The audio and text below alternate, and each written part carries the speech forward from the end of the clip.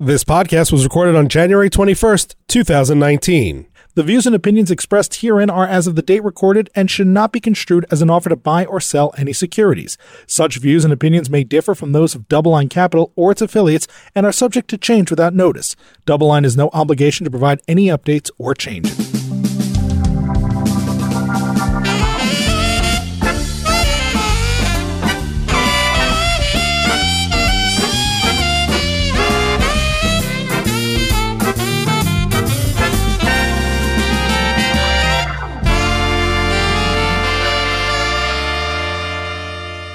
So as we mentioned today, as we sit here in Zurich, we're recording live a podcast that we'll host on the Sherman Show. Sam Lau and I typically host this from our offices in Los Angeles. We had the privilege of having Dr. Shiller here in Zurich as he's on his way to the World Economic Forum in Davos heading this evening. And so we'd like to welcome everyone to this live event of conversation between Sam, Professor Shiller, and myself.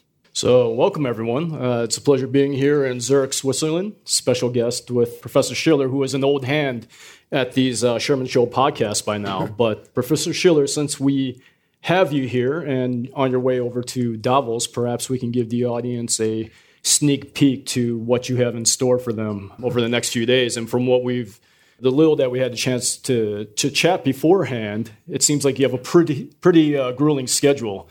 Over the course of the next few days, you have 6 panels, is it? And at least 12 interviews. I'm sure there's going to be one or two that pop up along the way. So I guess what I could do is just throw out for the first question to both of you, or perhaps with Professor Shiller as a chance to respond first. What you think the key issues are going to be for 2019? It could be economics and markets related. Just what are you thinking about that people should be paying attention to? Well, I think Charles Schwab's book, I think it was entitled The Fourth Revolution, about technology and how it's changing rapidly and generating fears that people are changing their behavior with. But I think that the World Economic Forum goes way beyond the announced theme. To me, it's a big brainstorming session where they bring people who would maybe not talk to each other very often and sit them down, give them a very bland and general topic, like inequality or something, and then we just talk. And people differ in their opinions of how productive that is. Robert Barrow, as a professor at Harvard, wrote a Newsweek column after his one try at the World Economic Forum and lambasted it as just a lot of cheap talk. Nothing like this, where you just, no graphs or table, it's just cheap talk. That was expensive to put those charts together. I bet it was. You have to pay all your data sources is why. It's not all the government giving you the data, right?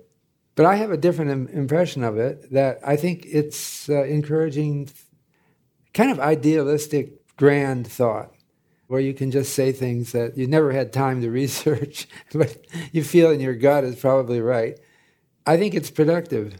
So, Jeff, from your perspective, I guess, for 2019 and your outlook, I know you hit on some of the topics up there. We talked about leverage. We talked about perhaps sentiment as well, how the sentiment, perhaps both from investors, consumers, seem to be shifting, perhaps slowing down or decelerating or even changing course. But this is against a backdrop, at least in the U.S., that seems to be fairly stable from an economic standpoint.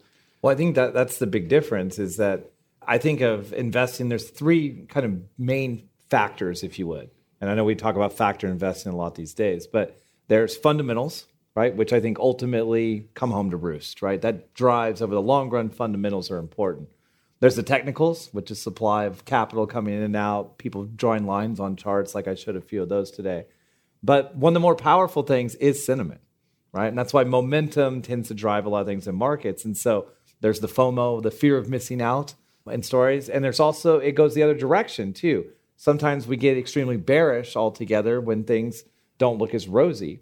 But in the US, as you mentioned, we came off, it has been the best year in terms of GDP growth in this part of the cycle, right, since the financial crisis. I'm not using just one quarter. I'm actually looking at kind of 4 consecutive quarters. It's done pretty well in 2018. But what got us there? We had tax cuts at the corporate level. We had tax cuts at the personal and individual level. And ultimately, what that led to was a very strong economy, strong earnings, good corporate profits, and the stock market went down for the year. People say, how can that be? Well, they're looking forward. And to ignore the base effects, to really not be shocked that profitability isn't going to increase as much. I mean, we all knew that.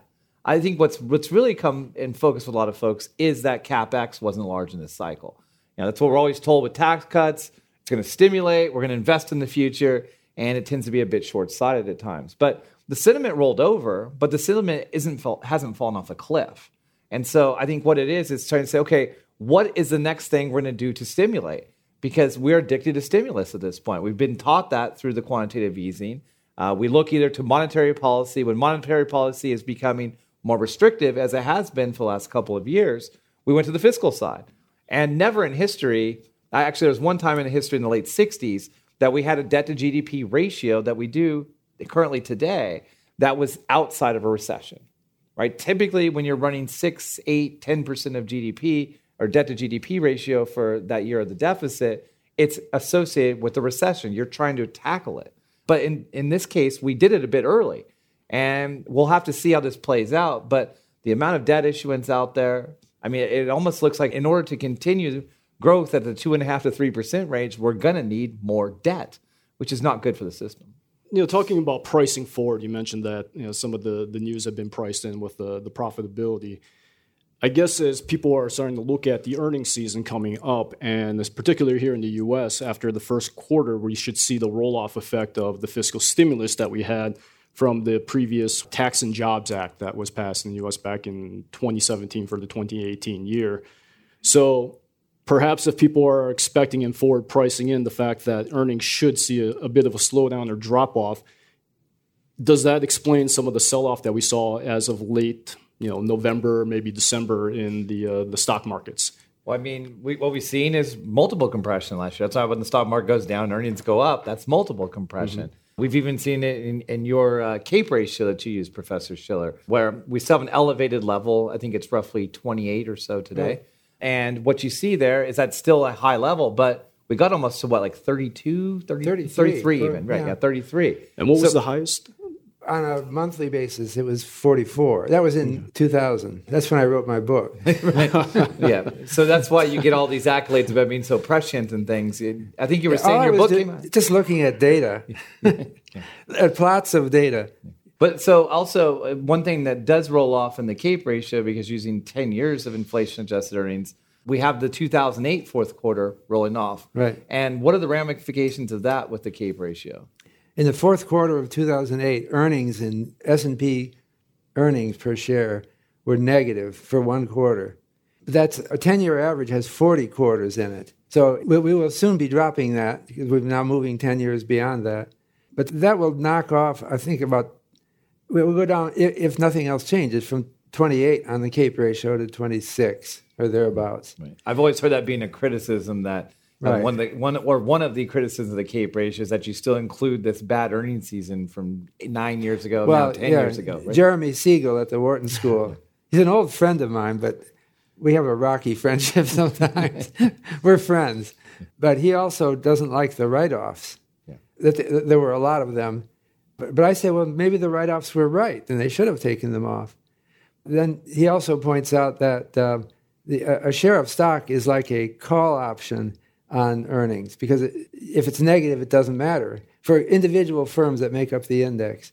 So he wants to make a correction for the aggregation effect as well. Yeah. These things matter a little, but they don't change the fundamental picture that stocks are still highly priced. And the U.S. is the most expensive market in the world. It's hard for me to say when I'm traveling abroad, watch out about investing too much in the U.S. stock market. Well, it's also interesting. I mean, you mentioned Professor Siegel, and it's perhaps a running joke around that, he's always bullish. So the first time I think he's... Not true, though. Yeah, not true. And then it seems like in the last few months or so, or maybe it was, towards the middle of last year, he stopped being as bullish, and he got as bearish as I've ever seen him. And he said that perhaps it'll be a little bit more of a challenging year for the U.S. equity market, but still probably positive. So I guess with that in mind, if we compare that with the current level of CAPE ratios at 28, how should investors be thinking about that level? Because I know oftentimes the CAPE ratio is misinterpreted. You see it oftentimes referred to as, a valuation metric that could be used as a timing mechanism. Oh, CAPE is at 33. I have to sell, or CAPE is at 28. I should be buying now because it's cheap. So how should people really be thinking about the CAPE ratio, and what was its initial intent?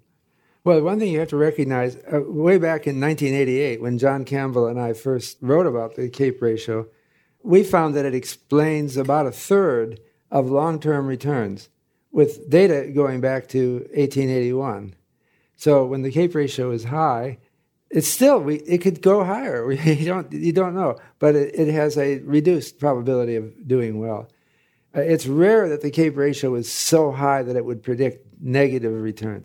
So it's at a level of 28. I haven't done the calculation, but the real return is probably something like 3 to 4% expected. It's just not as high as it has been historically. And it is, I worry about a drop in the market, but I certainly wouldn't attach any confidence to that. That's 3 or 4%, let's say, per annum over the course of 10 years? For 10 years per annum, right. Okay. Above inflation, right? You said real. That's real, right? Yeah. So it's not too bad. I'm not alarmist. It's just as long as you're the long-term investor instead of thinking about it from just trading. Yeah. So in 2000, when the CAPE ratio was 44, the market actually did fall in half in real terms from 2000 to 2002. That was pretty dramatic. But if you held on for 10 years, that would take you from 2000 to 2010, and you would have done all right. So we mentioned this book, the CAPE ratio peaking in 2000, and prior to this, we were talking a little bit about how irrational exuberance, you had to rush the order because you wanted to get it published in time because of what you had accurately forecasted or predicted that there would be a market crash in the system. So you actually rushed it, and it published on March 1999. You're working on a new book right now. Are you rushing it for any particular reason to get to publishing, or anything we need to be worried about? And if you can just talk about the subject matter and why you decided to publish this book. That earlier book I had, it was an academic publisher, Princeton University Press, and it takes them a year to get a book out if you go by the standard. So I said, I can't deal with a year. Something bad is going to happen before my book comes out. So we rushed that in. But I don't feel the same rush today. We're at a CAPE ratio of 28 versus 44 back then. It's not so high. And so the reason a university press takes a year to get a book out is they're very careful. And so that's what we're doing. So my book, it's called Narrative Economics, is coming out in September. And it sort of blends in with what you presented, but it's less data-oriented, it's more story-oriented, that all of these things have stories about them. So for example, the Great Depression. I'm the first one to utter those words here yet so far. That is a story that you all know. In fact, virtually everybody knows this story. It's become a legend, like William Tell or something like that. Not necessarily as pleasant a legend as that. And it was, if you look at a path, I do these counts of how often the term is used, starting from the Great Depression. In the Great Depression, hardly anyone called it the Great Depression. And they didn't capitalize it like we do now. And then it just grew slowly. That story didn't get forgotten. The 1907 panic, people have no recollection of that at all. Or how about the 1893 panic, right? Almost zero recognition. But the Great Depression has become a legend that we all think about every day. Well, maybe not every day. And that thing really took off in the year 2008. Yeah. And it just absolutely went on a tear. Every prime minister was talking about it, warning that if we don't do something bad will happen. And I think to some extent there was the term self-fulfilling prophecy coined by Robert Merton in the 1940s. He was absolutely right. If you get everybody scared about something, they will cut back on their spending. And so that's what happened. So I think that part of what happened in the great financial crisis, which tends not to be mentioned by economists, was the renewed contagion of the Great Depression. And the story of 1929 and then the Great Depression was on everybody's mind. This is a principle of psychology. If there's a social basis for attention, if you went back 12 years ago and asked someone about the Great Depression, they would say, yeah, why are you talking about this? I heard something about this. And several years later, they're all wondering if this is it. In fact, they even named it the Great Recession. That's right. That was tried, by the way, twice before. In 1976, Otto Eckstein at Harvard and Data Resources International published a book called The Great Recession. That was the 73-75 stock market drop. But it didn't catch. Then in 1980s, the twin recessions of 80 and 81, 82, there were various people who started calling that the Great Recession, but it didn't catch. My book is about things going viral. And the Great Recession, on its third try in 2007 through 9, went viral. And people saw it as part of the same story of what happened in the old 1930s Great Depression. It certainly seems it's, with today's advancement in technology and then also the use of social media, that it's the ability to go viral is, as you mentioned, important for narrative to catch on, but it just seems like it can spread that much more quickly today than even 2007, let alone the Great Depression. So, some of the stories that revolve today, what do you think are the most important narratives that are going around? I mean, you could take your pick, of all the things that... Let me say something about the speed.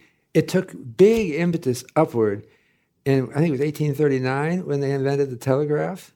And then they started doing weather forecasting. They had telegraph. That brought weather forecasting in because they could see weather patterns and they could watch a storm go by. And then they had the telephone in 1876. Now everything was going viral at a faster rate. And then they got radio in the 1920s. And then they got television in the 1940s or 50s. And now we've got the internet. But we've seen a succession of things that increase the rate of transmission. So now we're at a new height with the social media. We now have a president of the United States who makes daily announcements. Policy announcements. Now that's one of the narratives. It's Donald J. Trump. And others like him around the world are very much talked about. But in terms of trying to understand, the problem is there's so many narratives. My book is kind of a research proposal more than a final work, that we have to pay more attention to these things. But there are some things go viral in a matter of days, and others take months or years. There's some long-term... One thing is our attention to confidence, which you referred to sentiment in your talk. That has been a sort of attention to confidence and trying to understand the economy is something that has changed over the years. If you go back to the 19th century, they were very focused on one kind of confidence measure, a banking panic. But they didn't talk about consumer sentiment. That was just beyond them. It was no.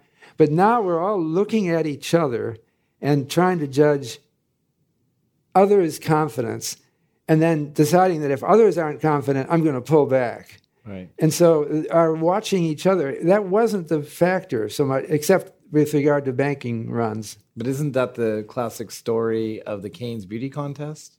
Oh, yes. Okay. Yeah, right? You want to tell that story? Yeah, it's a wonderful story. It was in John Maynard Keynes' book, The General Theory of Employment, Interest, and Money in 1936. And he was talking about the stock market. And he said, it reminds me of a newspaper contest I saw.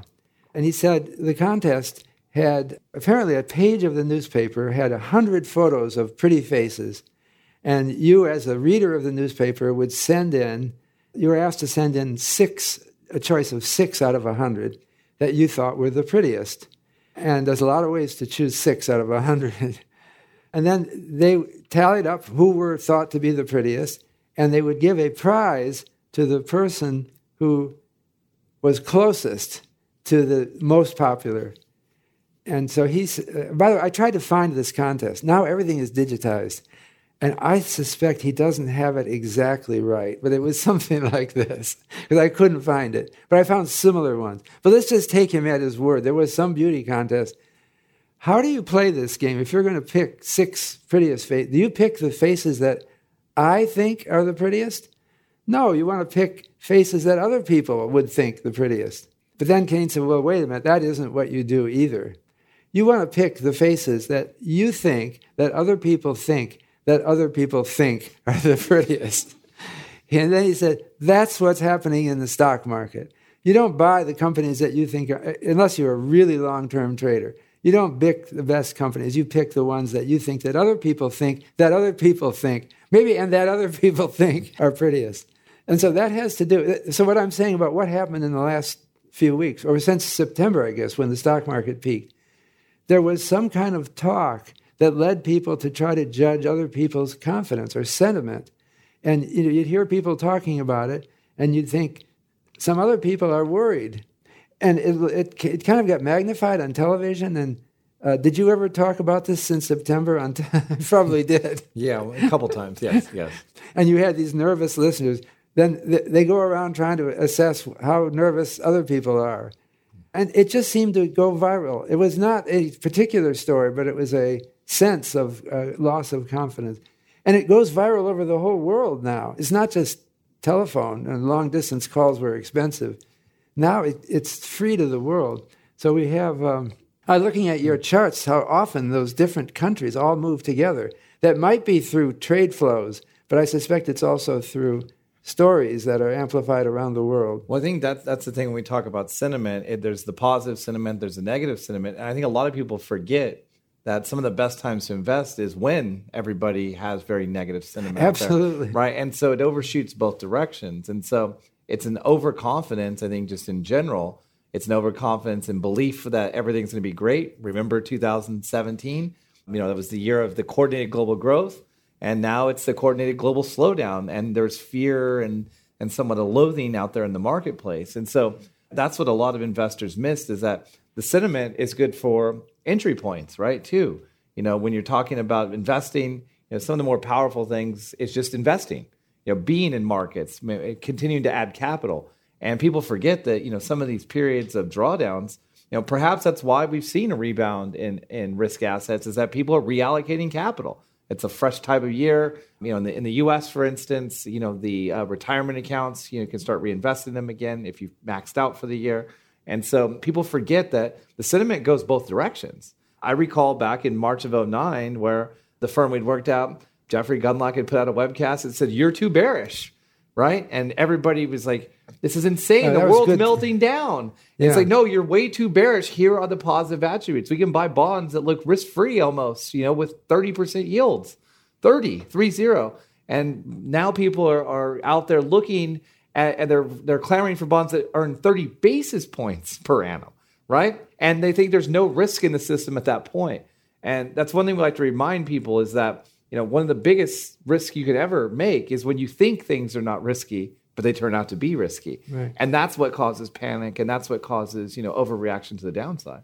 And it affects experts as well. So the World Economic Forum just put out a report on global risk assessment, and they found that they were surveying experts. Back in 2009, the experts were worried about financial crash when it was over.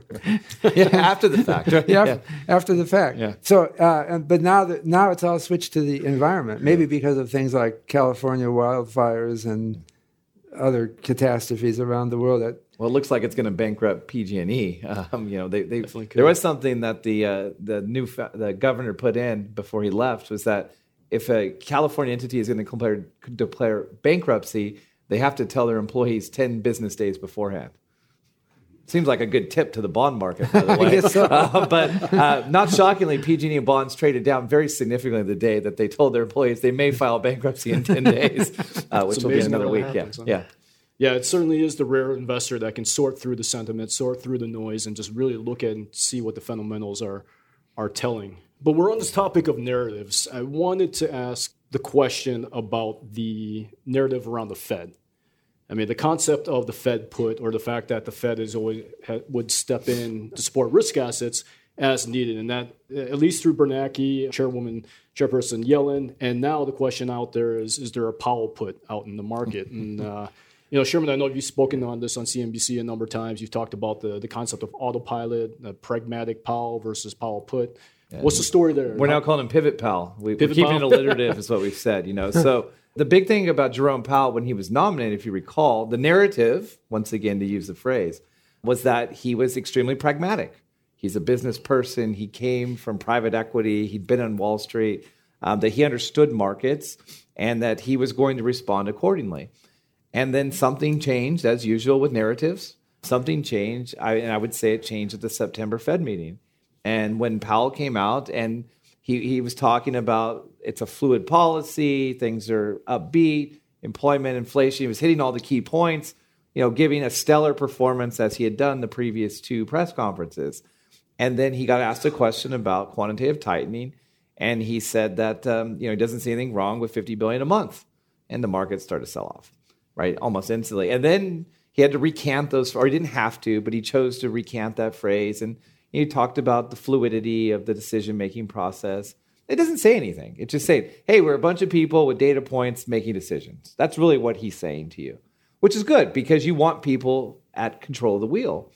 And then what happened at the December press conference, amid kind of some turmoil in the equity markets and risk markets in general, he used this phrase, autopilot. That we are dynamic in thinking about hiking because he had just hiked for the fourth time in 2018, the first time that we'd seen 4 hikes in a year. But when he talked about the quantitative tightening, he talked about it's on autopilot. And there's nothing investors want to hear worse than you already have a predetermined path for policy, right? And that you're not going to be responsive. And I still think I think the quantitative tightening is more important to focus on than the interest rate hikes. Since the invention of the Fed in, 1914? Is that correct? The law is 13, opened its doors in 14. Okay, so I'm going to take that as a victory. We'll call it 14 then, yeah. But since that point in time, that has been the mechanism, the transmission mechanism to try to control the economy is through interest rate behavior and raising and lowering rates. And it became about this policy of transparency and making sure that we're going to communicate the policy. That was the Bernanke vision, which Yellen took on. And Powell did the same. But we've never went through a dose of quantitative tightening. We've never seen the Fed acquire the amount of assets, specific as a percentage of GDP, on the balance sheet. And unfortunately, we only have one other data point really out there of a country trying to unwind the balance sheet. They've never even tried yet, and that's Japan. And so the question becomes, well, it's an unconventional policy. And if it's unconventional, that means we don't know what's going to happen, no matter how many great minds getting together in a room. And you're going to be at the World Economic Forum. I think the Fed has roughly 700 PhDs. These are bright people that are trying to think these things through, but no one knows the outcome. And the thing is, when you're following an unconventional policy, the last thing you want to hear is that we just set a plan to set it and forget it. Don't worry about it. It's under control. We told you the path. Well, guess what? The market hated that. In fact, on the FOMC day, the stock market dropped almost 5.5% from its peak as Mr. Powell was talking about the word autopilot. I did remember going on CNBC that day and the anchor asking me, he didn't say autopilot. I'm like, I think he did say autopilot. I think that's why the market went down 400 basis points in 3 minutes, right? Because we don't know what it is. So now we get Mr. Powell coming back. He actually got together with Ms. Yellen and Mr. Bernanke. It was odd. That was a very strange conversation. I mean, look, they're friendly. They've worked together a long time. I mean, but it was... And to me, it did nothing for me to give me any better feelings about the policies. But they said, don't worry about it. We're looking at it. No, it's not set. The policy's not set. And then you got some good economic data prints on the jobs and things. And the stock market took off. And here we've been in a couple of weeks of a massive kind of rebound from those levels. And so I do think it's very important to focus on quantitative tightening. I think it's important because these are bonds that need to sit in investors' hands. As we discussed earlier, these are bonds that need to sit somewhere. They exist.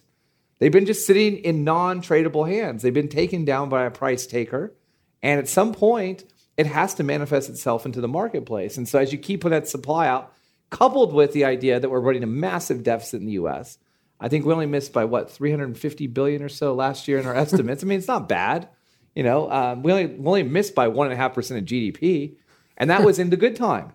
And so, at the pace we're going, you're probably going to see a supply of treasuries between $1.2 and $1.5 trillion this year, right? In this year. And the Fed wants to put $600 billion in the marketplace. That's a lot of new bonds that need to trade. And so I think that's why the market is struggling with Mr. Powell's policy at this point, because it's like, okay, we believe you're pragmatic, you got a handle on it, but there's this big unknown that you keep ignoring.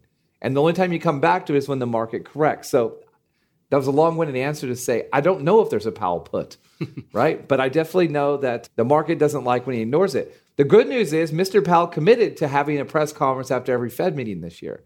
So we get to hear from 8 times. So maybe if you're a trader, you're going to like that, but maybe you're not going to like it, right? Because you're going to get more words and more parsing of the words of the Fed. But it's important because this is a policy that's unconventional, it's unprecedented, and we don't know the ramifications. All we know is more bonds are coming. And the question is, can the Fed slow down the bond sales or the roll-off or reinvest more assets if needed and quickly enough? That's the big question. So with that influx of debt, I mean, how does that affect interest rates in government debt in the U.S.? It doesn't sound very positive. Well, I would go back to macro, the first class I took in macroeconomics. And I wasn't fortunate enough to take it from Professor Shiller, but they draw this little line, and one of them is called supply, one of them is called demand, right? And its basic tenet, that's how you think about markets. And forget, policies, inflation and all that. Simple supply and demand. If I have an excess supply of securities that don't have a marginal bid for them, right? The price needs to go down to find that marginal bid. That's what it comes down to. So as you've read a few times in the Wall Street Journal, as prices go down, yields go up. That's the basic place to start. Okay. Yeah. What do you think, Professor? That very basic diagram, supply and demand with the cross. Like that. Yeah. It goes I love to put that up there every time. It goes back to Alfred Marshall's textbook called Principles of Economics, published 1890. And that diagram just lives on. Yeah. It's a great narrative, right? It is a narrative, sort of, because it's so stare-in-your-face basic. Right. And you're right, by the way, about this.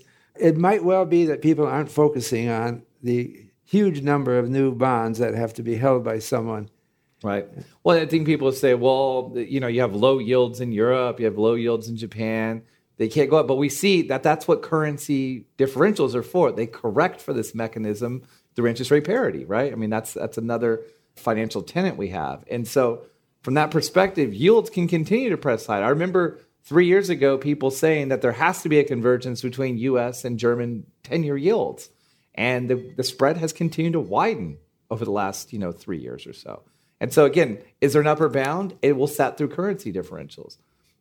Well, the scary thing with all this debt that the U.S. government at least is putting out is this is all absent an a severe economic slowdown. This is absent a recession. So I mean that's a pretty scary thought based on the numbers that you threw out: 1.25 trillion plus another 600 billion rolling off. You can easily tack on perhaps another $500 billion to $1 trillion if we actually start getting into the recession and the government starts to pump out debt to pull us out of the recession, as they have in years past. Or what everybody's been talking about, the most recent narrative is what the government shut down in the U.S., that this empowers the Democrats to get a deal on the table for an infrastructure plan, right? And everybody's like, that's the next bullish case for the market, is that we'll get stimulus through infrastructure. It sounds great. And what was the number thrown out during the Trump campaign? $1 trillion. Seems a little light now. Yeah, it seems a little light, one. And, we've not seen progress. We just started, this is the 2-year anniversary today of Trump's inauguration as president.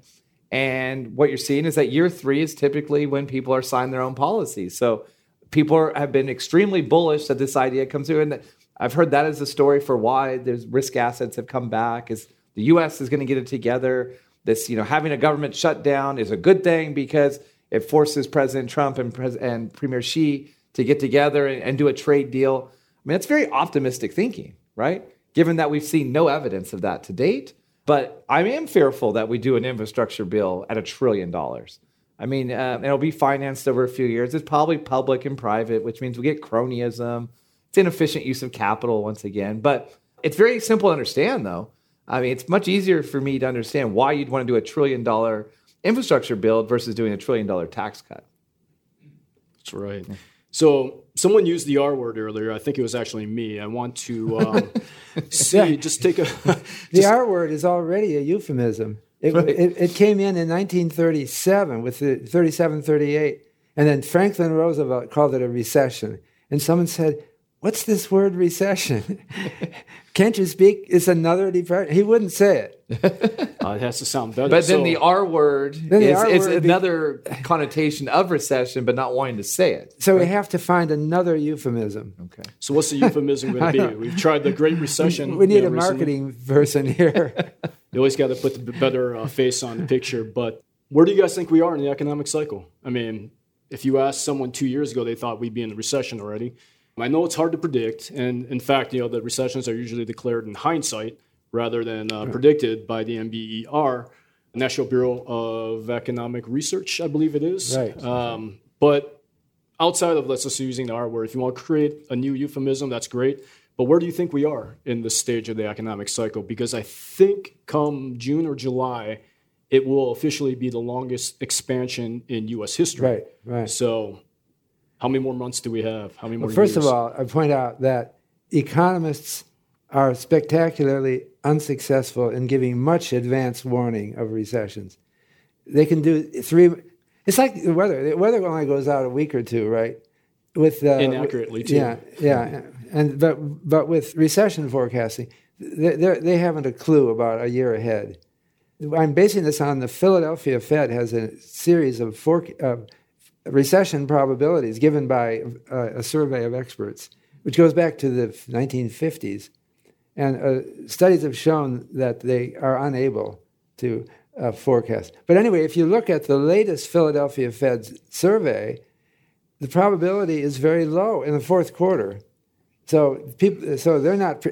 If they were predicting something, it wouldn't mean much anyway, and they're not predicting anything. So it still doesn't mean much, right? But for me, then the other problem, you're right about the June of 2019, just a few months away, will be, if we haven't peaked yet, will be a record-long expansion.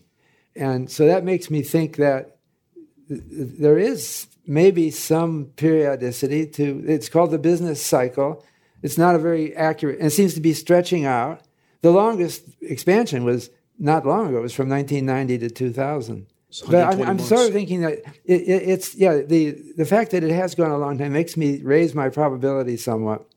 Also, that there was a narrative that was a lot of attention in around September of August of last year about the longest bull market ever, and it's hard to define. How do you measure a bull market?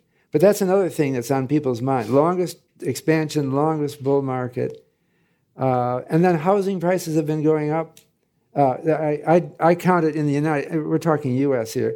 I have data back to 1890 on home prices, real inflation-corrected home prices, and the boom that we are now in is the third largest since 2012. In magnitude of price or in duration? In total increase. Okay. Mm-hmm. The longest was 1997 to 2000. And I'm sorry, 2006, yeah. That's also feeding into... people still remember that the story of the last... certainly remember. And so it becomes natural to start thinking home prices are going down. And you're seeing some of your data, I thought. You showed the NAHB Builders Confidence Index, right, which has been going down.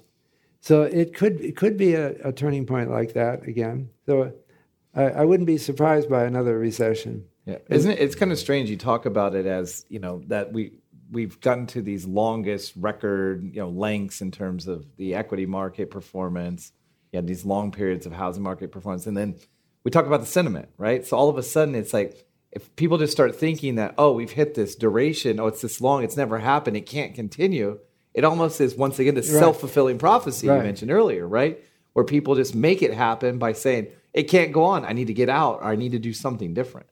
Yeah, that's how we differ from the weather forecasters. We actually have some power over it. Yeah. Well, I think we're getting close to the end here. I want to allow the audience to ask a couple of questions, and Allison will walk around with a mic if you want to ask a question. But you want to follow up with one last question here, Sam? Actually, I would like to follow up with one segment of our podcast that we always have, and it's called Sherman Says.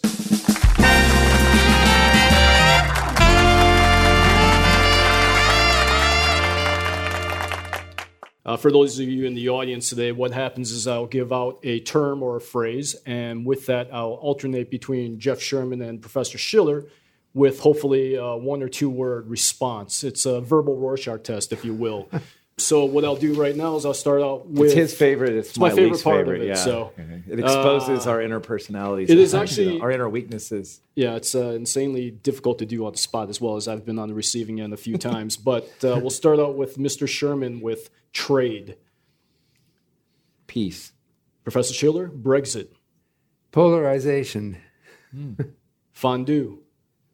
Switzerland. Hot cocoa. Barclays, they always give it to me. Why is that? I've noticed they always give you cocoa wherever you go. I said I liked cocoa, and I wondered why more people don't. Yeah. And ever since, they always offer me cocoa. They don't forget. I don't know why. Well, we'll have some cocoa granola if you want. I don't see the Barclays guy, but perhaps we can have water, tea, He's probably or out coffee. getting cocoa right now, right? As well. I've never offered cocoa, by the way, from Barclays. It's strange. You haven't developed the reputation yet. Yeah, I guess so. And He's got a reputation, but it's not for cocoa, I can tell you. We should have it here in Switzerland. Isn't that Yeah, well, Well, I know that Nestle makes Swiss Miss, Swiss Miss. right? Is Yeah. that what you're thinking of, perhaps? See, that's another it's a popular connotation, narrative. right? Yeah. See, this is how this devolves every time we do it. it's usually it's the verbal Rorschach again, as you see. So we just devolve and go on tangents. But let's see, where were we? I'm going to pick this back up with Jeff Sherman and U.S. economy, Expanding. global economy, Interrelated. commodities. Upside. What did I just ask? Commodities. All right, U.S. equities. Yeah, you don't usually think of upside and commodities together, I know. Yeah. U.S. equities. This puts me in a difficult spot. Cape 28. I'll just say overpriced. Yeah. US We have a gentleman at our office that his retirement strategy is Cape 45, he says. He said he's retiring when the Cape hits 45 because 44 is the record. So that's his strategy. That's a risky strategy. He's only 24, so he's got a long way to go. Sorry. Back to Mr. Sherman with U.S. dollar. Peaking. Childhood nickname. I'm trying to remember here now. You talking about my childhood nickname? Yes, sir. I'm trying to remember. I did have one. What was it? Maybe it had bad connotation. I'll just go with Bobby. All right. Well, usually if you like it, it doesn't stick as your nickname. It's the one that you don't like that people take to stick with. Yeah.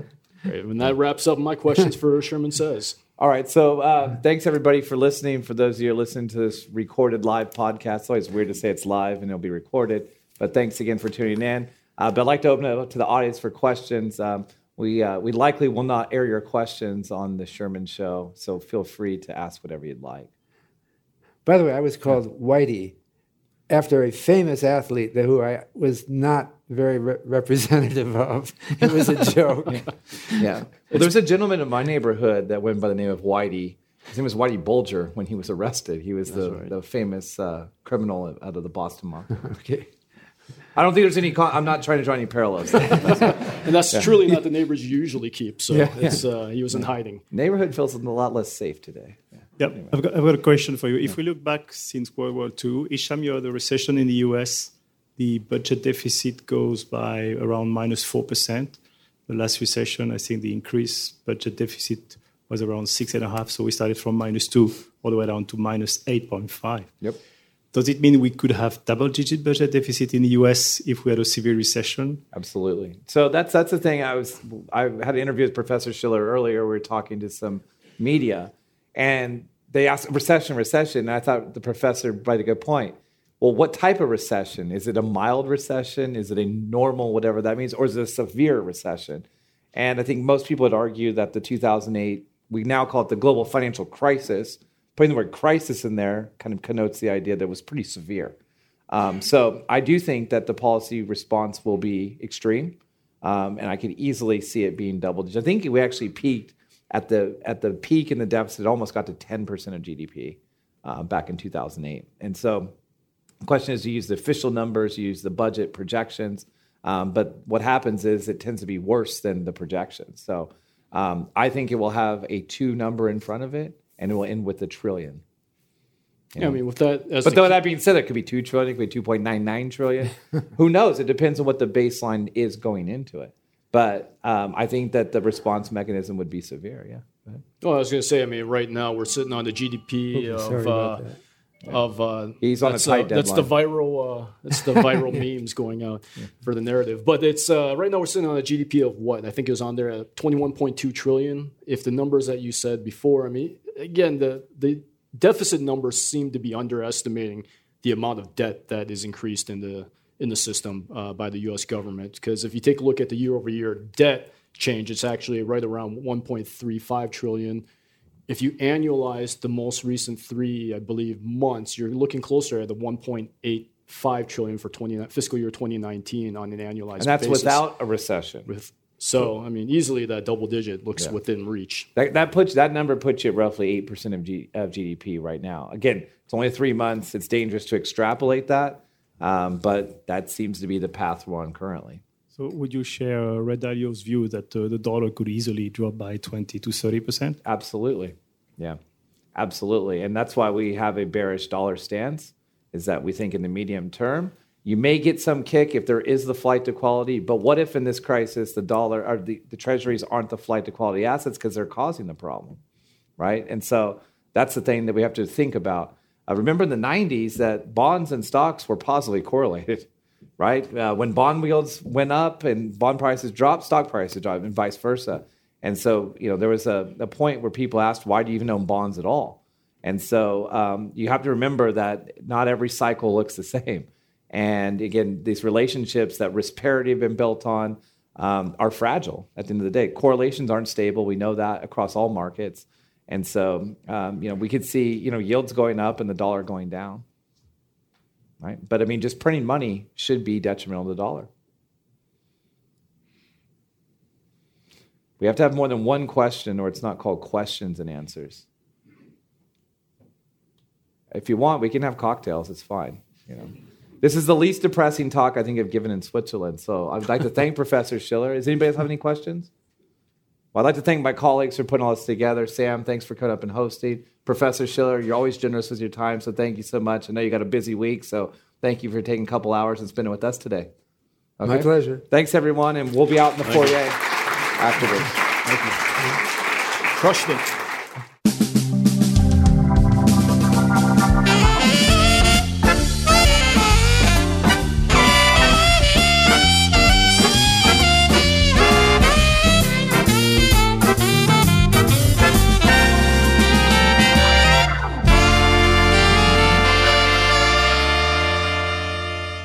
The audio presentation represents DoubleLine's intellectual property. No portion of this presentation may be published, reproduced, transmitted, or rebroadcast in any media in any form without the expressed written permission of DoubleLine. DoubleLine has no obligation to provide any updates or changes. To receive permission from DoubleLine, please contact media@doubleline.com.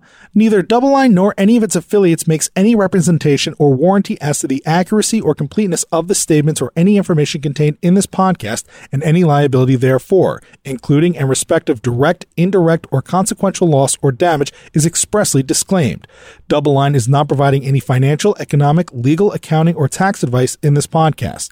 The receipt of this podcast by any listener is not to be taken as constituting the giving of investment advice by any DoubleLine entity or individual to that listener, nor to constitute such person a client of any DoubleLine entity. The portfolio risk management process includes an effort to monitor and manage risk, but does not imply low risk. Copyright 2019, DoubleLine Capital.